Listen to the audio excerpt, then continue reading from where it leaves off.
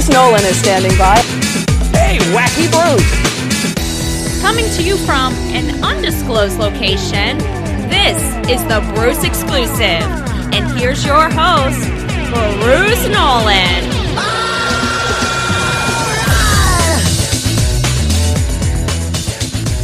Ladies and gentlemen, boys and girls, children of all ages, welcome to another edition of the Bruce Exclusive Live, a Buffalo Rumblings live show. I am your host, Bruce Nolan. You can find me on Twitter and Instagram at Bruce Exclusive. Welcome back. A little bit of a pivot tonight, ladies and gentlemen. A little bit of a pivot. Mostly because this was supposed to happen on Locker Room, but we kept having some technical difficulties, and you all deserve a live show from Bruce. You deserve the opportunity to have a chat. And so after an exciting week that included the NFL draft, I feel like it's pretty important that we have a discussion this Thursday live. It's just not the same without you guys live. Now, sometimes I prefer that. I will openly admit it. Sometimes I prefer not having people yell at me in the comment section, but you guys wouldn't do that to me. You wouldn't do it. You love me, right?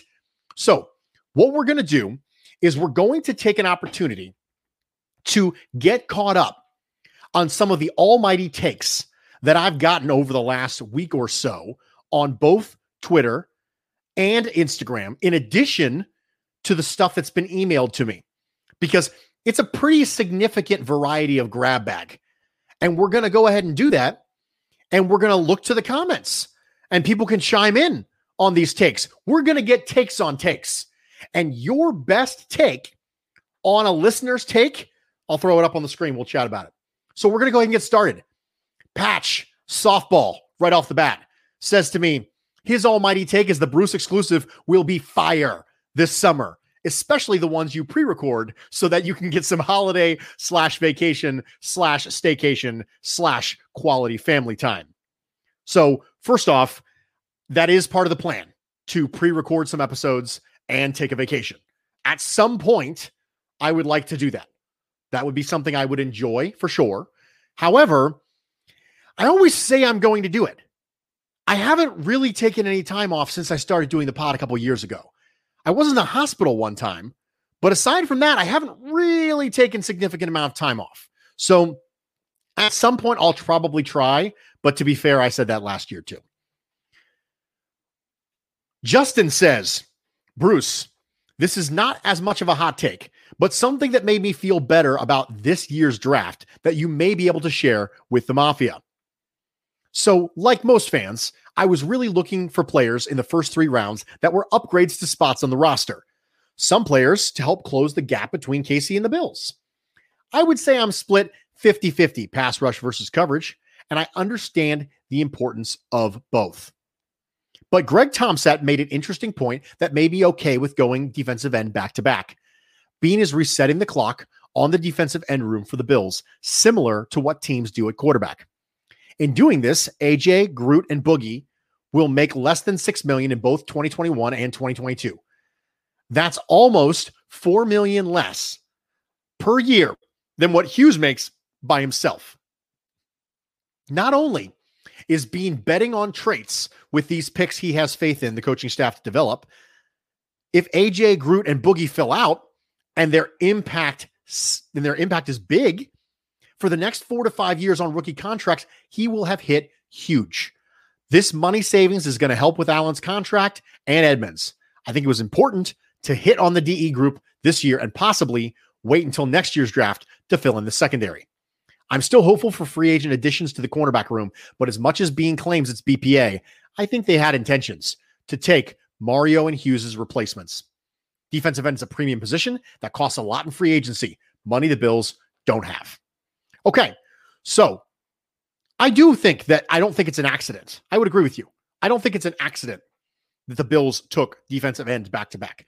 I think if they didn't think that there was some sort of benefit to it, then I don't think best player available always comes into play. So everyone talks about best player available as being like this overarching theory, and it's not. If it was, if the best player is a quarterback, you're going to take the quarterback. But the Bills aren't going to do that in the first 2 rounds. They didn't take a quarterback until the 5th round. So we've established that they will take a quarterback if it's the BPA, but it was the 5th round with Jake Fromm last year. Now, we can have an entirely separate argument over whether or not it's actually the best player available, because I of course, am not a Jake Fromm guy. However, I think it's really important that we talk about the fact that BPA doesn't necessarily mean that unless they can have a fit for you. So the fact that they were willing to pull the trigger on the BPA for Boogie Basham in the 2nd indicates they had a future plan for him. And it's exactly what you said, which is they're trying to get cheaper players who can be just as effective, if not more effective, down the line to accommodate for the fact that Josh Allen's going to be making a lot of money. In the comments, Ethan says, hey, Bruce. Richard Rush says, good evening, y'all. Chris Jenke, always. Hey, what's up, Bruce? Richard says, Bruce can't show his face. That would kill the mystery. It's true. I mean, got to give me something. Kenny Riggleman on Facebook says, Bruce, with some flex emojis. And Bills Rock 12, always a good time, says, let's do this. So we're going to move on to David's almighty take. And David's almighty take says, the only problem I have with the draft is the lack of a corner. I don't know if you agree. Yes, no, I do agree. I am willing to trust being that the cornerbacks they wanted didn't fall. He talks about still having time to address us. What are the odds that we can get an upgrade over Wallace through free agency or reasonable trade? Okay, so I do think that there's a couple free agent cornerbacks who are still on the market. Now, Casey Hayward was there, but he signed. I think the one that immediately jumps out to me is Steven Nelson, formerly of the Pittsburgh Steelers. I know that a lot of people want to talk about Richard Sherman, and I do agree that Richard Sherman is an upgrade to Levi Wallace. I would agree that. My problem with Richard Sherman is he doesn't accomplish the goal as to why I wanted a more significant athlete at corner. I wanted an athlete at corner specifically because the opportunity will exist to run more varied coverages if you have someone who can turn and run with a wide receiver too. And Richard Sherman actually further crystallizes your necessity to run cover 3 quarters, a lot more zone, because he's not a man coverage corner. So for me, Steven Nelson would be perfectly reasonable. I think it can be done. It's pretty tight on the cap, but I don't think he's going to be a double-digit a year corner. Also, David says, how would you feel about trading a 2021 pick for a cornerback now? Is it possible? Yes, it's possible, but if people were going to be on the trade block, they probably wanted to try to move them before the draft. Trades happening right after the draft is very, very, very uncommon. It's uncommon because they wanted to try and utilize those assets sooner rather than later. Patrick says, Bean's gotten a little too cocky and too clever by half. Maybe some of these dudes turn out to be steals. But our Super Bowl window is now. And it's hard to see how this draft helps us materially, 10-point word, Greg Thompson's taking a drink out there somewhere, in 2021 or even 2022. So maybe our roster is well positioned for 2023. But isn't that exalting the means, good cap roster management, over the end, winning the Super Bowl? Obviously, there are issues at the margins, and it's not a binary choice. But I'm worried we didn't strike the right balance here between building the best time to win now and the prudent long-term building. Thanks as always and great contact. Patrick, thank you so much for bringing this up. This is a really important thing for Bills Mafia. And it's important because we've never really had to talk about it before. This whole Super Bowl window being now hasn't been a thing for 24 years. It hasn't been a thing that we've had to worry about for a long time. And so I'm glad you gave me the opportunity to talk about it. Here's the way I feel about it. I mentioned to you guys who listen to my podcasts, I mentioned to you this particular season, later in the season, are the Bills a Super Bowl contender? And I said, okay, well, we got to define Super Bowl contender. That's necessary. And what I used to define Super Bowl contender is this. If your team wins the Super Bowl and the story that year isn't how unbelievably improbable it was and what a crazy historic run, and I can't believe they came out of nowhere to do it. If the narrative isn't that, then you're a Super Bowl contender. That's my definition of Super Bowl contender. The reason I say that is because the underdog narrative is low-hanging fruit. If the media has a chance to get that, they're going to get that. And if they don't get that, it means that they know it wouldn't be consumed properly by the populace. They know they can't get away saying things like, oh, the scrappy underdog 2007 Patriots who went undefeated in the regular season. Like, you can't say that because the populace won't accept it. And so if the Bills would have won the Super Bowl last year, it wouldn't have been, wow, no one thought they had a chance going into the playoffs. Everyone knew the Bills were a good team going to the playoffs and they had a shot at it. So that's my definition of Super Bowl contender.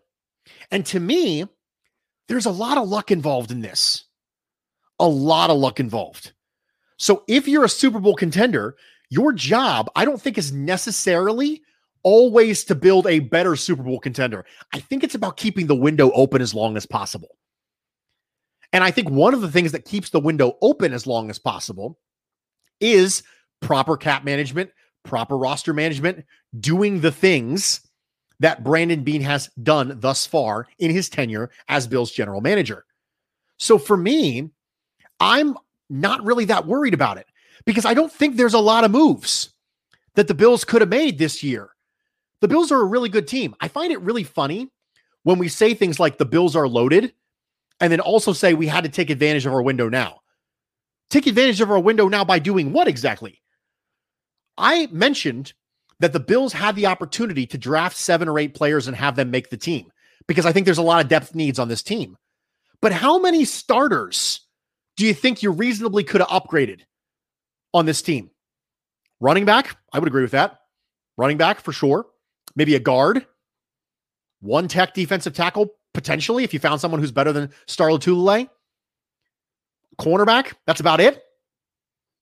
So unless you made a concerted effort to draft players who were better than those positions, which you're not going to get in the 6th round. You're probably not going to get somebody who's going to come in and take Levi Wallace's job in the 6th round. You're probably not going to get somebody who's going to come in and take Zach Moss and Devin Singletary's job in the 6th round. You're probably not going to get somebody who's going to come in and take John Feliciano's job in the 6th round. So you have what, 3 picks to pull that off? So I just don't think when you have this good of a team, your goal should necessarily be slanted significantly toward take the next step. This is what we saw the Titans and John Robinson do. We saw him go, we're close, and get cute. Took Isaiah Wilson, signed Jadeveon Clowney. He decided he was going to get cute. He said, we're almost there. Now all of a sudden the Titans are going backwards. They're going to have an uphill battle to make the playoffs this year because they got cute one off season and they ignored some red flags. Apparently they don't even care about red flags because look at their draft. They drafted a bunch of people. They don't care about red flags. So they thought they were really close and they took their eye off the long-term sustainability to keep the window open. As long as you have a good quarterback and you have a reasonable ability to construct a roster around him, you're in the window. I think teams' Super Bowl windows are a lot longer than maybe somebody else thinks it. I think teams' Super Bowl windows exist as long as you have either a really elite remainder of team, which is really small window, or a really good quarterback, which could be a very long window. The Packers have been in a Super Bowl window for a decade. The Patriots were in a Super Bowl window for 20 years. You can try and maintain that if you'd like by making sure that your remainder of team is elite. But that's a lot harder to do. It's a lot easier to just make sure your quarterback's elite, pay him, and then continually draft well. And I think Beane's been a perfectly reasonable drafter so far this year. So that's my opinion on now versus later. So we're going to go to the comments real quick. Chris D says he's got a take. Beane doesn't value pass rush over coverage. Beane values pass rush without blitz more than coverage. He wanted to shore up the front 4 so he doesn't have to send Milano, Edmonds, or both. Okay, I think that's reasonable. He does value pass rush over coverage, and he would prefer not to blitz. I think one of the reasons you saw an uptick in Buffalo's blitz percentage this particular year is because he wasn't getting the help he needed up front, which should have predicted that he was going to go edge high because they felt the need to do that.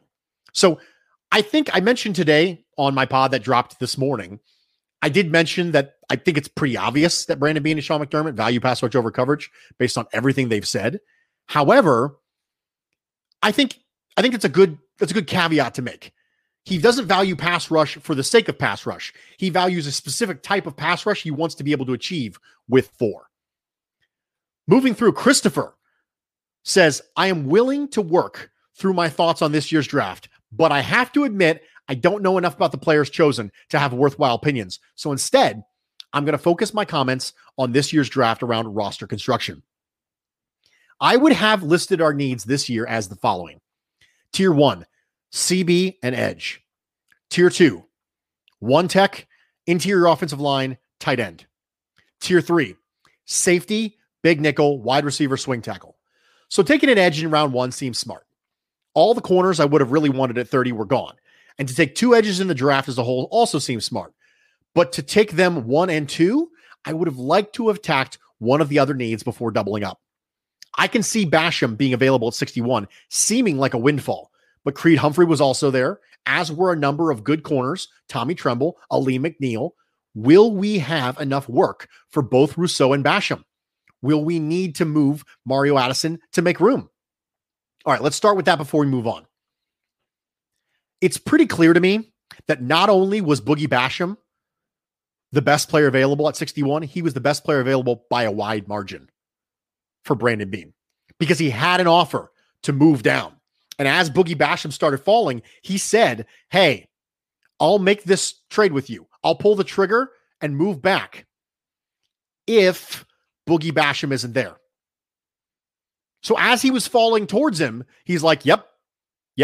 Come on. I don't know if you guys have ever done this in fantasy football where you're sitting there going, oh, come on, please fall. And the second it gets to you, you're like, yes, I got it. And you nail it and you hit the pick. That's a little bit what I felt when I heard Brandon Beane talk about Boogie Basham. So it seems to me that he didn't go in thinking, let's get 2 edge rushers. He said it's clearly the best player available. And like I mentioned earlier, it was the best player available with a path. Because the best player available being a quarterback, he wasn't going to take him. You're only going to take the best player available if the best player available can make your team and do the things it needs to do. So that's that. Now, in regards to the other people who are available at 61, I would encourage you to listen to the Friday podcast that is Locked On Bills with Joe Marino. Not just because Joe's the GOAT. That's not the only reason. But also because I'm on it with him. So if you're listening to this live on YouTube right now, it'll drop tomorrow morning. If you're listening to this as a podcast, it's probably already out. And we specifically talk about the types of things that we would have done differently if we were Brandon Beane. So I'm not going to spoil that here, but some of the names that you have shared are people that I would have considered at 61 as well. Christopher goes on and says, then there's Spencer Brown in the 3rd. I heard he's an athletic freak, and that's great, and I have an idea for that in a minute. But we're pretty well set at offensive tackle. I would say there's only slightly more need there than there is at quarterback. Sure, a quality backup is great, but hardly the need to fill at this point in the draft, especially when we used our first 2 picks on a single need when there's a long gap before our next pick. And then with the next pick, we take another backup tackle. Both of them are too tall to be moved to the interior. 4 picks to address 2 needs, one of which is barely a need at all. The rest of the draft, I don't have a strong feeling for one way or another. All 4 positions worth addressing, and I don't know enough about the players to know one way or another if they were the right pick. Okay, so my crazy idea for Spencer Brown, Lee Smith replacement. Instead of a tight end who's mostly a 6th lineman, in those situations have Brown as a 6th lineman who reports as ineligible and can mainly block but also catch some passes. He played tight end in high school and was named first team All-State as a senior after recording 24 receptions for 388 yards and 7 touchdowns. Okay, so in regards to your idea, a lot of people have already said this in the Bills content creation community, and I agree with them. I agree with you. I think there's a very reasonable chance we see Spencer Brown as a tackle eligible. In regards to the needs that you mentioned in the paragraph above, quality offensive tackle depth is hard to find in this league. I'm not saying I'm all on board with Beane spending a third round pick on a player who's probably not going to play, but there's two things to think about here. Number one, the backup offensive tackle for this team went from being 6'8" Ty Nsekhe to just north the 300-pound guy in Ryan Bates, who doesn't quite have the length. If you look at what happened to Kansas City, they had a couple injuries and they got burned. Really badly burned. So Brandon Beane looked at what happened to Kansas City in the Super Bowl and what looked like what happened to them in regards to what the Tampa Bay Buccaneers actually did to them and said, well, I don't want that to happen to me. I want to rush like Tampa Bay, and I want to not get rushed the way Kansas City did. So I get it. I would agree it's not a significant need, for sure. But I do think that there's a reasonable chance that when he was looking at that, he was feeling pretty influenced by what happened in the Super Bowl. Support for this show comes from Sylvan Learning. As a parent, you want your child to have every opportunity. But giving them the tools they need to tackle every challenge, that takes a team. Now more than ever, educational support tailored exactly to what your child needs can make all the difference. That's why parents have trusted Sylvan Learning for 45 years as the ultimate teammate in their child's educational journey, instilling in them a love for learning and a passion for reaching the next level.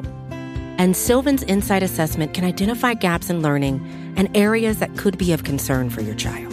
It's a 360-degree view into your child's learning that you can't find anywhere else, and helps ensure that your child didn't miss something in school that might put them at a disadvantage in the future. And right now, it's the best price of the year at $29. Go to sylvan29.com to learn more and get your child's assessment for only $29. That's SYLVAN29.com. In the comments, John says that's literally not the definition of best player available. That's exactly what I'm saying, John. Best player available is a myth. There's always a caveat. It's best player with some caveat. Best player who's not a quarterback. Best player available who can make the team. Best player available is not a thing. There's always a caveat. If the best player available is a punter and you had a punter on a long-term contract, you're not going to take a punter. If the best player available is a punter in the third round, you're still probably not going to take the punter because the positional value matters. So best player available in its purest form doesn't really exist. There's always a caveat there. There's always a little bit of something that's added into the formula. It can't just be who's the most talented at their position. It's more complicated than that. Andy says, I tweeted this out, but then decided it's both too good and too ridiculous to not formally submit as an almighty take. Okay, so here's what Andy did. Andy submitted his stat projections for Josh Allen for the 2021 NFL season. And he said, hey, if Josh had the same statistical increase from 2020 to 2021 as he did from 2019 to 2020, he'll finish with 6,700 yards, 68 touchdowns, and a 135.6 passer rating. So, just FYI, just an easy breezy day in the park, 6,700. Yeah, that's fun. I enjoy that. It's one of the reasons why that jump should not be expected, because it's insane. It's absolutely crazy what kind of jump that Josh Allen made. So Jameis says, hi, Bruce. I'm sorry Beane didn't listen to you regarding cornerbacks. As soon as Stokes went to Green Bay, right before Buffalo was up to pick, I thought of you. And again, when Tyson Campbell and Asante Samuel Jr. went early in the second. Anyways, given our first two picks were pass rushers, and we didn't get the athleticism at cornerback that we desperately need, I'm wondering if you could explain your rationale for why you think coverage is more important than pass rush, and if the potential upside of Rousseau and Basham can make up for a glaring hole at CB2. From what I've heard, Basham is probably more ready to jump in immediately than Rousseau, so maybe it's just upside of Basham that could offset the current and pressing need at CB2 for the 2021 season. Okay, so I can't go into all of it because it's fairly complicated. But if you go back to last summer, there was a podcast that was a joint project that I did with Joe Marino of Locked On Bills. And the Thursday episode of Locked On Bills at that time was pass rush versus coverage, and he was making an argument toward pass rush. And then the Friday episode of the Bruce Exclusive was me making an argument toward coverage. I will say this. As quarterbacks get more and more elusive and time to throw increases and increases and increases, you are forcing your coverage to hold for longer and longer and longer. The time to sack in the NFL is always way higher than the time to throw. The time to sack every year is in the 4s. So when you sack someone, the average amount of time it took to sack them was 4 seconds or more. The average time to throw is historically in the 2s. What that means is on an average play, if you sack them, it's because they held the ball. How do you get someone to hold the ball? Better coverage. Now, obviously, that's an overly simplistic way of looking at it because I can't go through the entire thing now because I don't have another 90 minutes to do it. But overall, that's a big part of why I believe coverage is more important than pass rush. And I always will. Chris says, Bruce, my almighty take is despite using coaching cliches like games are won in the trenches, Sean McDermott actually does value coverage over pass rush, but values pass rushers over defensive backs. McDermott's defensive philosophy appears to be that he wants to rush 4 and then use numbers advantage in the secondary to cover offensive skill players. With smart, disciplined players in the secondary, he thinks that his scheme will take care of the coverage part. But without exotic blitz packages being deployed, his line has to win with 4. So that's why he needs special athletes. The Bills blitzed more last year than normal. Part of that was due to needing to find something for AJ Klein to do he wasn't terrible at. But also, we didn't have a productive defensive line. Pass rush win rate was good. Pressure was okay. But sacks, hits, and deflected passes were lacking. In an ideal McDermott defense, the line would be doing the work on its own, and you certainly wouldn't have to have linebackers leading the team in sacks. And yes, I did think this up while talking myself into the Russo Basham pick, but I think I'm onto something. Thanks for the great insight, Chris. Okay, so I understand this take. The idea that he values coverage over pass rush, but pass rushers over defensive backs. I do. I understand that concept. For me, there's enough data over the course of the entirety of Sean McDermott and Brandon Beane's coaching tenures and strategies as a general manager, assistant general manager, and Brandon Beane's general manager tree, that it really seems pretty obvious to me he values pass rush over coverage. Because when you have a player who comes into the system and is going to make a significant difference, that player is usually a pass rusher. That's something he believes in. Now, it's a matter of prioritization for him. It's not a matter of understanding that coverage is important and pass rush is important. It's, okay, I'm building a defense from the ground up. What am I going to do? I'm building a defense who needs to go ahead and be better. Where am I going to start? Where am I going to devote my assets to? And for him, it's pass rushers. But like you said, he values pass rushers over defensive backs. If you think that your scheme that you want to run in the back end is predicated on getting pressure with 4, then by definition, you're pass rush over coverage. So what you're describing, I would argue, is pass rush over coverage, because the entire scheme is predicated. Its foundational principle is we've got to get pressure with 4.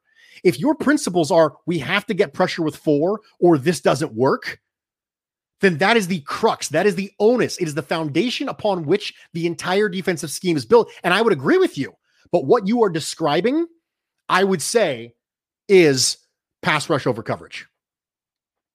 Going to the comments, Richard Rush says, it's the BPA of Beans board. I'm not a scout, but I would have loved a better CB2. I hope this means no more soft zone with a 10-yard cushion. I'll level with you. I'm not entirely sure you're going to get a drastic change to defensive scheme this year because you didn't really get a drastic change in personnel.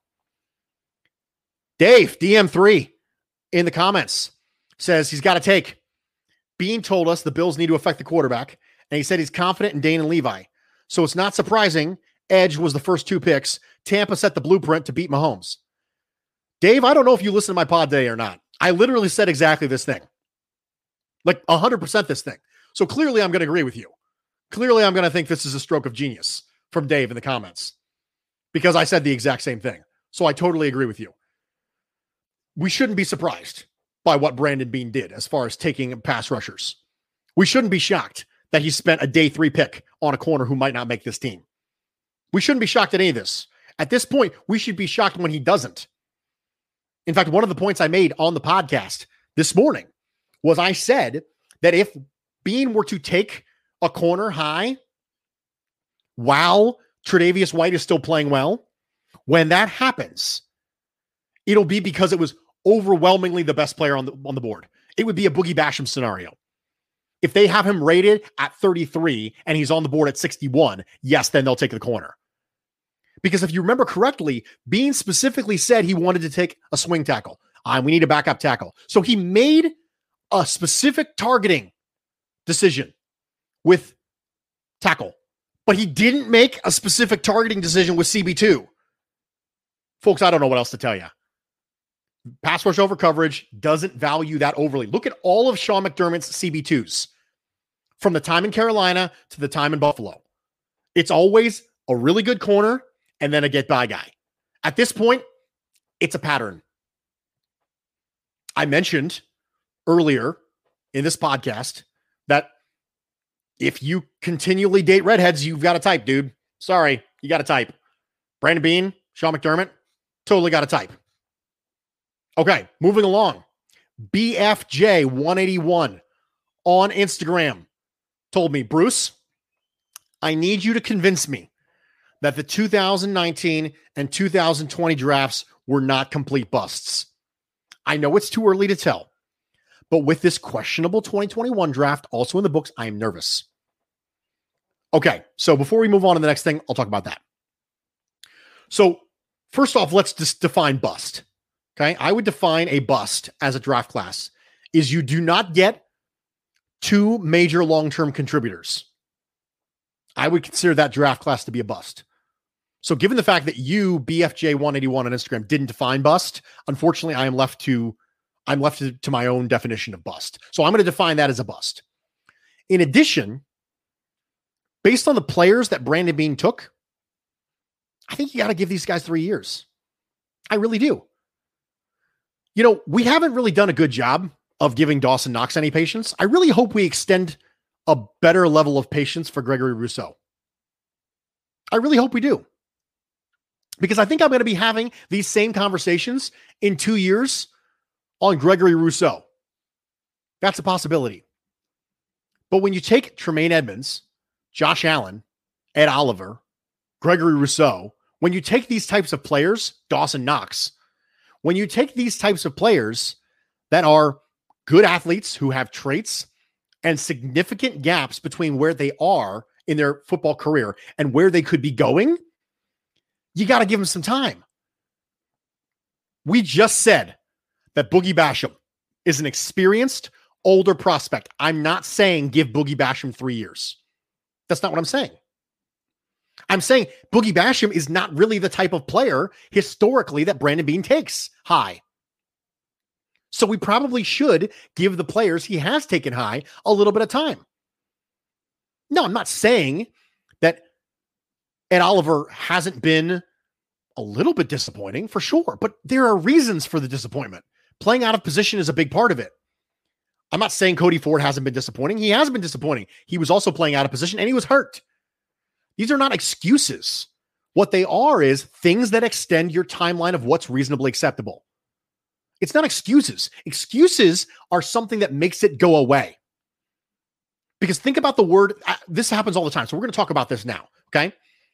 An excuse is something that wipes the slate clean. Because think about excuses as a verb. Does it excuse that? If you're at work and you have an excused absence, what it means, it doesn't count against you because it was excused. That's what an excuse is, but that's not what I'm doing. I'm not saying excuses. What they are is their reasons. And I'm not here to pound the table and be a homer and say everything's going to be hunky-dory. You know me well enough by now to know that's probably not the case. However, when you know the types of players that Brandon Beane is taking, and you know why he's taking them for stealing, you have to give him a little bit of time. He continues, BFJ 181 continues and says, hey, what's your take on Tremaine Edmonds, given that we just picked up his fifth-year option? He has been below average in my opinion, and that of PFF. Of the 52 linebackers who played a minimum 50% of their snaps, Edmonds ranked 44th overall, earning a grade of 47.9. They also ranked him 36th in tackling efficiency, which is determined by a player's total tackles and dividing them by their total snaps, a fancy way of calculating the player's production. In coverage, things got worse, much worse. Edmonds did not record a single interception and only managed to break up 3 passes on the year, while receivers who caught a pass against him averaged nearly 13 yards per catch. When targeting Edmonds' area of responsibility, quarterbacks posted an eye-popping 129.9 passer rating, ranking him dead last among linebackers with at least 400 snaps in coverage. These numbers don't seem to add up, given Edmonds' speed, agility, and his condor-like wingspan, yet the numbers don't lie. His presence in coverage has been more of a liability than the asset we had hoped for. 2020, he was sent on 72 blitzes, where his only responsibility was to find the football and make a play. Every linebacker's favorite call.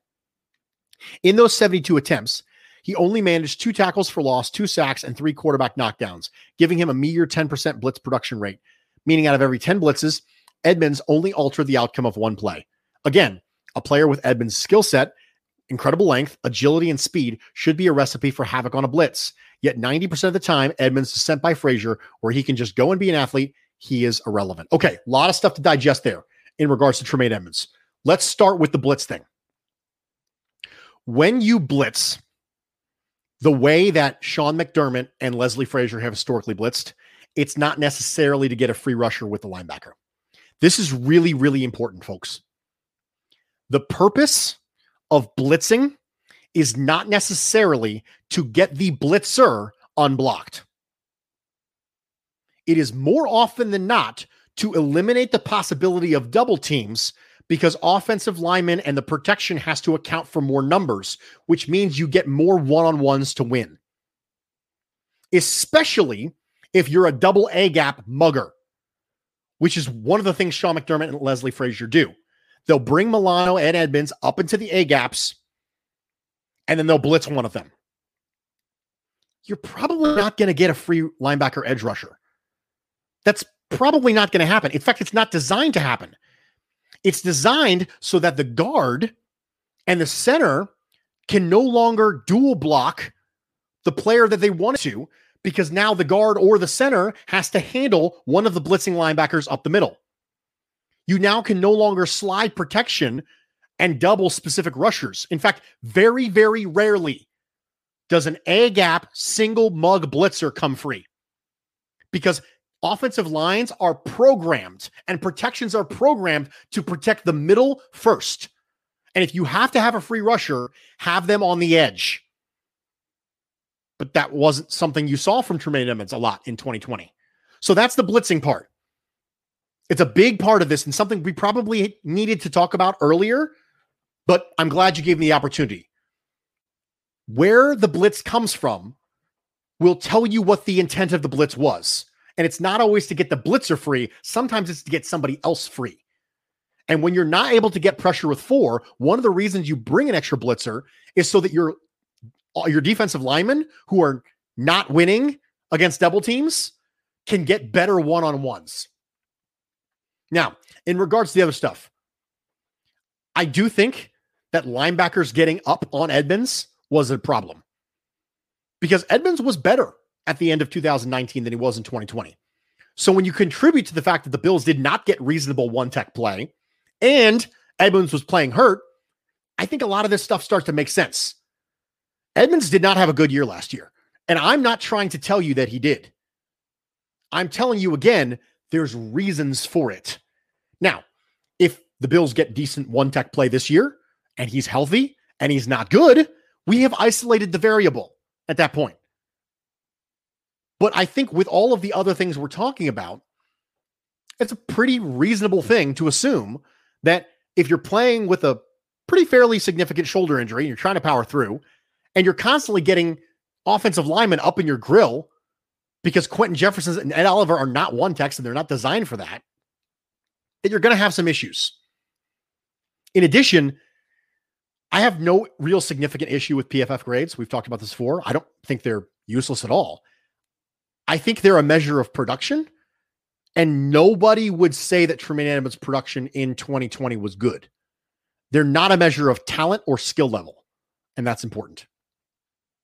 Willing39 has an almighty take and says, "Hey, Bruce, huge listener to the pod. Always have you playing while walking the dog." I appreciate that, Willing. First almighty take, and it's long because I have to explain my crazy take, but here we go. Actually, it's really not that long. You should hear some of the other guys.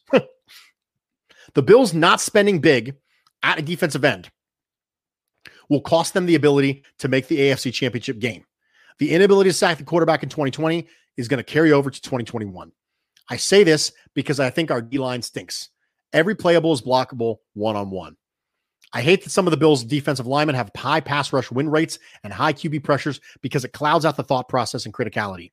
I think those are prehistoric stats. Win rate and QB pressures were valuable when the NFL standard for QBs were pocket passers, and once they were off their spot, they regressed. However, in today's NFL, players like Mahomes, Allen, Rodgers, Wilson, Jackson, Mayfield all thrive when a play breaks down. The only stat that matters for D linemen is sacks, and the Bills need more. Okay, so let's start with this. Every quarterback in the league is worse when pressured. Every quarterback is worse than when pressured. It is almost impossible to find any sample size of a quarterback who, over a statistically significant sample size, I can talk today, statistically significant sample size, is better when pressured. Even the players who can do well off script, even Mahomes, even Allen, look at the stats when pressured versus without pressure. It's always worse. So pressures do matter. They absolutely matter. And saying the only stat that matters for defensive linemen is sacks, I think might be the opposite of what you're talking about. You say that win rate and quarterback pressures are prehistoric. I say sacks are prehistoric. They're still good, but they're a results-based metric. I pounded the table for this when Jordan Phillips was collecting 10.5 snaps. 10.5 sacks. I said, Jordan Phillips is going to regress based on the sack per pressure, based on the fact that they're cleanup sacks, based on the time to sack. All this stuff helps tell you the context of the sacks, in addition to just, watching the film. And so for me, I value sacks. And that one of the reasons why you get a player like Gregory Rousseau is because he's a finisher. He's incredibly radial. He has long arms. He can take defensive plays and really make them significant, because you can get a pressure from Jerry Hughes and Gregory Rousseau can take that defensive play and turn it into a sack because he's long and he's strong and he's bound to get the friction on. So I think it's really important that we understand that the investment was made in the draft, and it might have had something to do with the fact that the pass rush win rate was good and the sacks weren't there. Gregory Rousseau's a finisher. He's a guy who gets those sacks. Quarterback thinks he gets away. Gregory Rousseau does a really good job of diving at ankles and using those gigantic Groot-like arms to take down a quarterback in the pocket. We've seen that happen on multiple occasions. Andrew Solomon in the comments gets my reference for Sir Mix-a-Lot. I appreciate that, Andrew. It's nice to know you guys are always paying attention. We're going to go to the comments. Bills Rock 12 says, question, which late rounder in this class has the potential to be the Teller or Milano type of guy?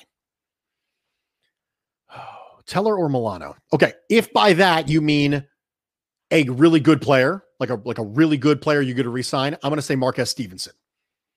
Because I do like Hamlin, but I don't think he's going to get an opportunity to show that because he's got two good players in front of him. However, with Stevenson, you have that elite speed. And anytime you have a player with that type of trait, that gives you pretty significant of a ceiling. Speed will always give you ceiling. Always. because it's simply something that other people can't do. You can't teach running faster. You can't do it. Devin Singletary has been working out this offseason to try and get faster and more explosive, and we might see a little bit of improvement, but he's not going to become a 4.4 guy, ladies and gentlemen. That's not going to happen. I'm not going to become a lot taller. That's not going to happen either. I can wear the right shoes, and I can do a lot of stretches to make sure my posture is good, but I'm not going to get a lot taller. It's probably just not going to happen. So for me, I'm going to say Marquez Stevenson, even though I think Hamlin has a chance to contribute.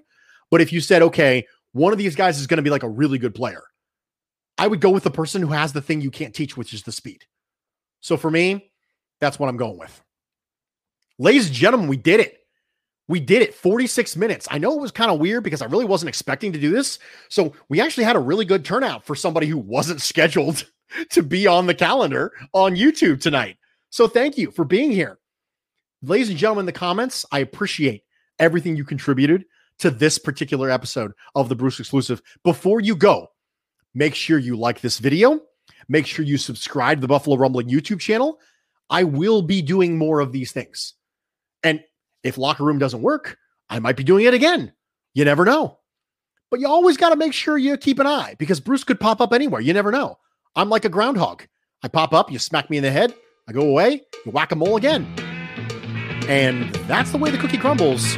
I'm Bruce Nolan, Buffalo Rumblings.